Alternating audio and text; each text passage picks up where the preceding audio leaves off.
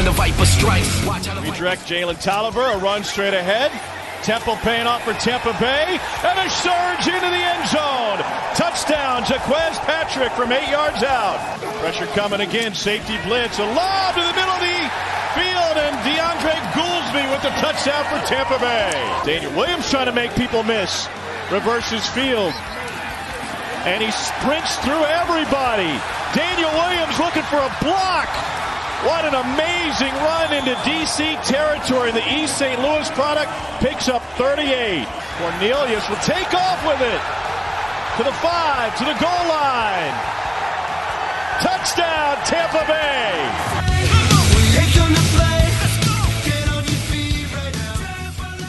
What's going on, football fans? This is the XFL show, and this is a game recap of the Tampa Bay Vipers' first ever XFL victory, 25-0 over the DC Defenders. This is Bryant. This is the world's #1 Jerry Glanville cosplayer, Alan.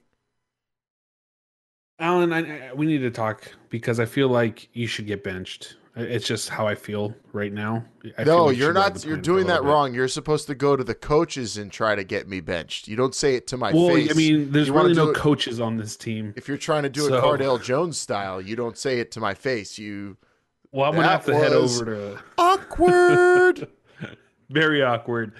Hey, this thing is on, right, Alan? I think that's the reminder that these teams have to keep reminding themselves after every time they talk, really. But we'll get into that here in a little bit. Oh my goodness.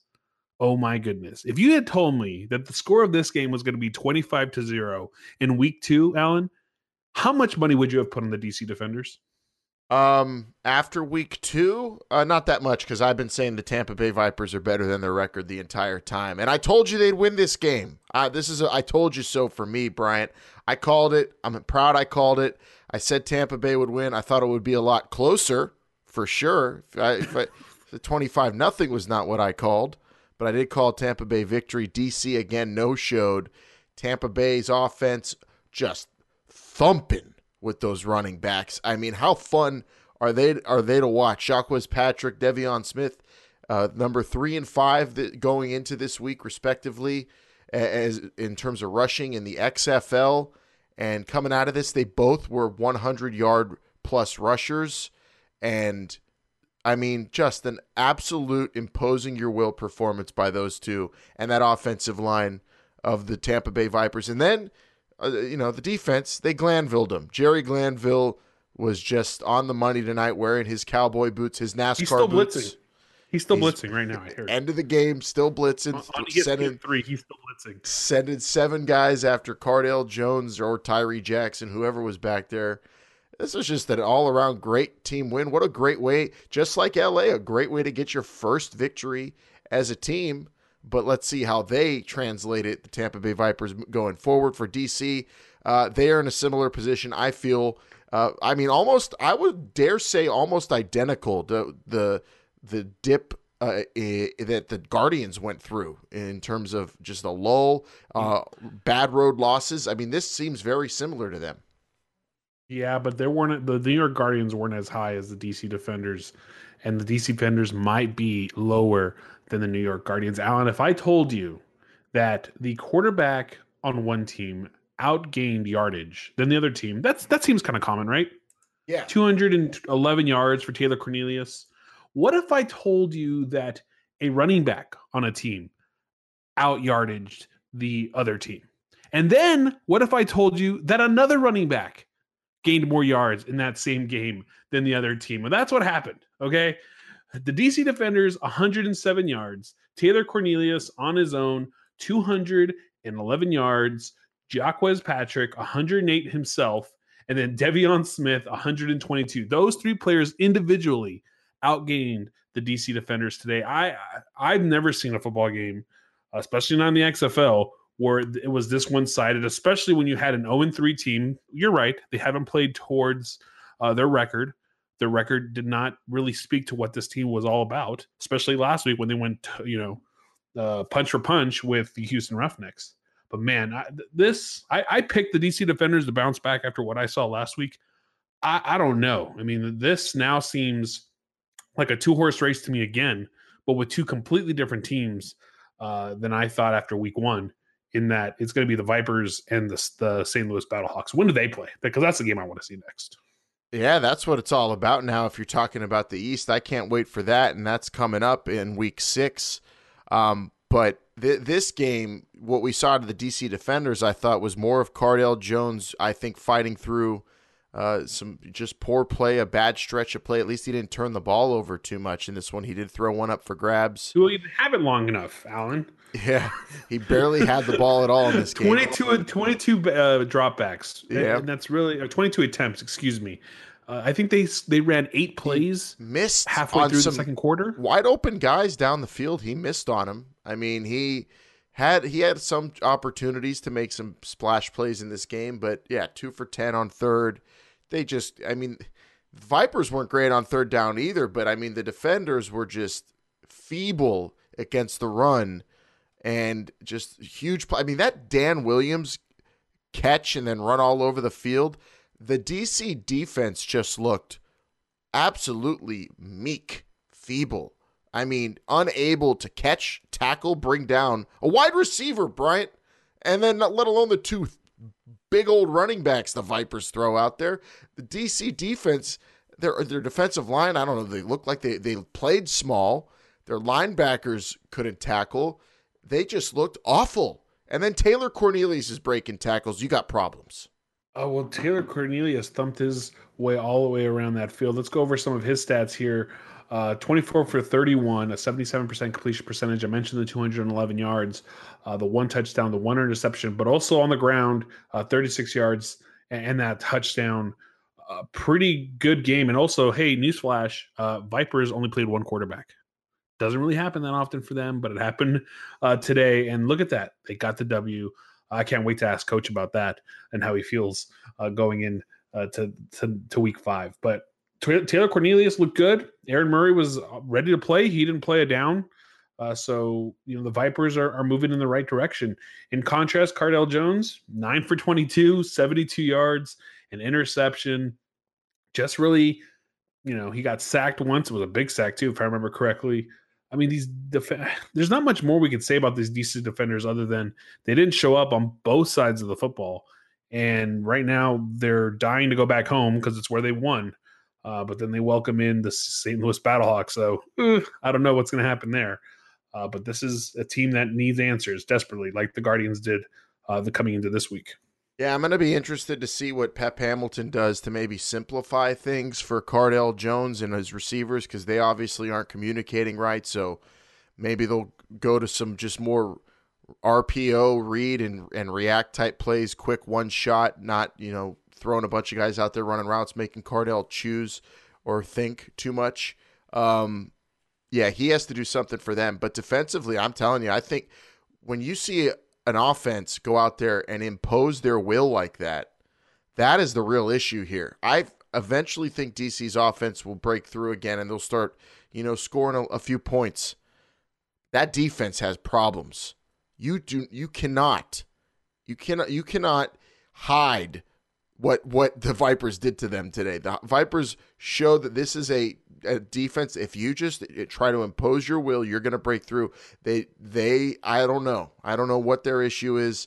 I think their issue is the personnel, really. I think if Seattle in week 1 would have done what Tampa did today and commit to the run, might have won that game. Run the ball, Zorn, but they didn't. Tampa Bay committed to the run. It was beautiful to watch. And I just think DC's unfortunate team name, the Defenders, might not apply the rest of the season because if teams pick up on what Tampa Bay put down today and just try that, I think it's going to work a whole lot. St. Louis is very much that kind of team going into week 5. Oh, my goodness. I just can't imagine what Jordan Ta'amu, Matt Jones, and Kristen Michael are going to do to them on the ground next week. It's not going to be pretty, Brian. Even at home for DC, I just feel like they got exposed today against the run. Well, they got exposed last week on the pass when they came against the Wildcats. Remember, the Wildcats didn't have too many rushing yards last week. I'd have to go back and look at the numbers.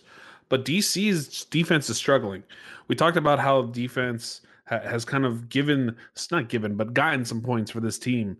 They had pick sixes in both the first games of the season, and now it just seems like a completely different defense. The offense isn't as succinct as they were. You're right. Maybe, Pep Hamilton has to simplify things for this, but at the same time, credit where credit is due. I mean, the DC defenders had 6 first downs the entire game. 6. That's not something to be proud of. They had one drive that went over 6 plays, and they had 1, 2, 3, 4 3-and-outs. I mean, the DC defenders have a whirlwind of problems. The Vipers finally broke through. They did what they had to do, and then some to win this game. I'm still 3 for 5 in the red zone. Hey, that's great for them. Finally getting into that red zone, into that end zone when they're in the red zone is a huge accomplishment for this team, because we noted those struggles throughout the season so far. Yeah, Tampa Bay, I think they saved their season today. They really saved their season today too. We have to acknowledge that now with this one win, they are, in a decent spot now. They're not too far of a hole now when you're talking about keeping up in the East. If DC's on the decline, New York got back on the right track this week, you're still in last place. But I think Tampa Bay is very much set up to compete this week. Like you said, they're going to be on the road going cross-country. XFL teams going cross-country haven't fared well, but they're going to L.A. If they could pick that one up, you called it, setting up for a St. Louis-Tampa Bay game that could be very interesting in Week 6. DC having to get back on track this week against St. Louis, not going to be easy. I also want to credit Tampa Bay's shutout, not just to Jerry Glanville, who called a great game, but the return of Obum Gwacham, the defensive end, was out there, played with the Saints in the NFL, and he was all over the place. He had a sack in this game. He was a force to be reckoned with. Nikita Whitlock, who is the only defensive lineman I've noticed is actually on a kickoff team and kick return team too. He is, oh my God, what a fun player to watch. What was he, a 5'11", 260-pound nose tackle? And then also you saw DC was having issues with Jason Neal on the edge, the UT San Antonio product. He was also wreaking havoc. So that defensive line for Tampa Bay really stepped up. Bobby Richardson too, throw him in there. I mean, this was a total team effort. They really played great, and I love watching Jerry Glanville coach this team up. If they really, now that they have their personnel out there with Gwacham back and they have a shot, I think, at really becoming one of the most scarier defenses. Just knowing what a crazy man Jerry Glanville could be at times, sending guys after a quarterback. I can't. I'm just so happy that my pick for the East champion is still alive, Bryant, because I did pick Tampa Bay at the beginning of the year, which I know a lot of Caesars. I picked them to win. Yeah, you picked them to win. I'm just happy. I'm happy they're in the win column, because this is a fun team to watch. And like I've been saying, they're not that bad. And here they are now, a convincing shutout victory, 1-3 only, still last in the East. But man, I wouldn't want to play them if they're going to be looking like this at all. If I'm any team in the XFL. Well, right now with Tampa Bay's victory, every team in the XFL is either in the playoffs or one game out, and that's the beauty of it going into Week 5. A lot of fun still to be had in this season. Alan, I just want to bring up one more stat if I can. The furthest, I think they got one. I want to say, I had this number in my head. It was either 1 or 2 possessions where they went into Tampa Bay territory. Really, at no point did they actually kind of. It's not even that they got close. Like Tampa Bay, when they had their struggles, they would get close to the red zone, not score. Interception right at the goal line, things like that would happen for the Vipers. That did not happen for the defenders. A lot of things to be worried about, like I said, on both sides of the football. So it'll be interesting to see as they take on next week. Go ahead. Against St. Louis, yeah. But I think you could have actually just kept that real short and said, at no point in this rambling, incoherent attempt at being a football team did DC ever come close to even sniffing the end zone. We are all worse off for having watched them play today, and may God have mercy on their souls. Is that what you were trying to say? A simple they did not show up would have sufficed, but we'll roll with that anyway, Alan. Next week, DC will be hosting the St. Louis Battlehawks. It should be a good game. I mean, DC's played well at home. They've shown signs of a great team. We've seen teams look completely different one week and completely different the next. Home cooking, maybe. A good game. maybe just this what you need when you get back home. And then you have the Vipers, like you said, traveling all the way across country to Los Angeles, a 9 p.m. Eastern game. That's going to be an interesting factor that we have to factor in when we pick our games. But that's going to be later on this week. That's going to be Thursday when we preview Week 5. Jerry Glanville goes Hollywood next week. I can't wait.